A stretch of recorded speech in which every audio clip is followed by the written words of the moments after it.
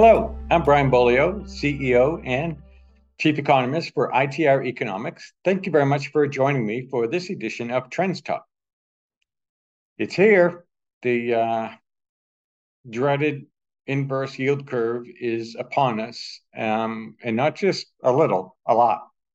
As you know, we needed 2 sustained months of an inversion for it to be statistically significant, and it is now. We're at those 2 months, and it is more than a normal inverse yield curve. We're looking at a spread where the short yield has exceeded the long-term interest rate on the government bond yield by a very gross margin, much more so than we've seen in the last two inversions in particular. This is disconcerting. It tells us that the Fed has totally failed to read the bond market signals. The bond market usually is right, and more often than the Federal Reserve, as a matter of fact.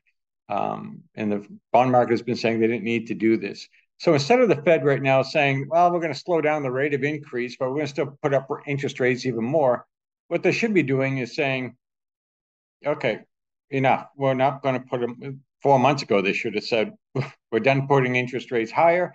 We're going to see what effect all these changes we have done already are bringing upon us in the marketplace, correcting itself, what that is all going to do. Instead, they continue to ram these interest rates through. So we have an inverse yield curve on steroids. And what that's going to do is change our outlook for 2024, maybe even fourth quarter of 2023. When we look at U.S. industrial production, for instance, the average response time to an inverse yield curve says that U.S. industrial production is going to, like I just said, do very well to make it to the end of 2023. The median of all cases puts that at more like third quarter 2023, the U.S. industrial production starts to slip. But if you throw out the one very bizarre short case, then it says we rise all the way through 2023, and then we begin a declining trend. So we're going to figure out if there's a reason to throw out that very strange extreme case, or whether we should keep it in this sample size. And that'll determine a lot in terms of the timing for what part of 23, if it encompasses 23 at all.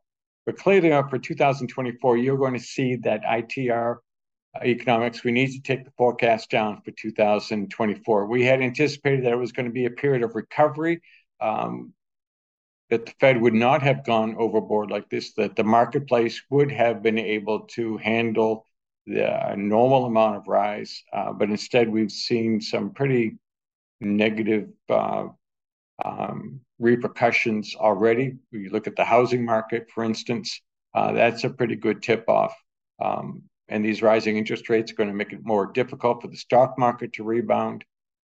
We're still not getting any positive leading indicator signals out of our normal dashboard leading indicators, and we normally would have by now if we were going to see that reacceleration that we were forecasting a year ago.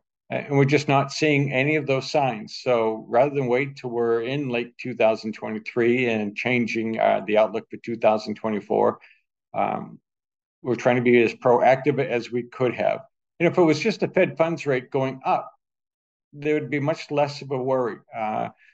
Recently ran the analysis on our client data for 2000, that coming out December 2022, the client data that we're going to be looking at. 50% of our clients whose data we'll be looking at and reporting back to them in December don't experience any adversity when we have an inverse yield curve. So for them, the future looks considerably brighter than for the other 70%.